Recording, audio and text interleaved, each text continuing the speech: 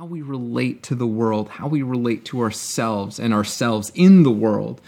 All of these things, these are important things for us to consider and to nourish, because it's all really about the quality of our lives, the quality of our experience of our lives. And relationship has such a huge degree of importance in all of this,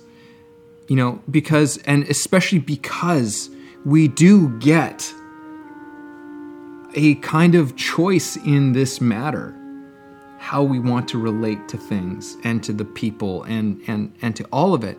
We can choose to relate to all of it in a negative way, or we can choose to relate to it in a more positive way. This isn't positive thinking, but this is, to me, it's about bringing as much love into our relationships as possible, because that is where we thrive, and that's where we can create our lives and create whatever the hell we're creating with the most freedom.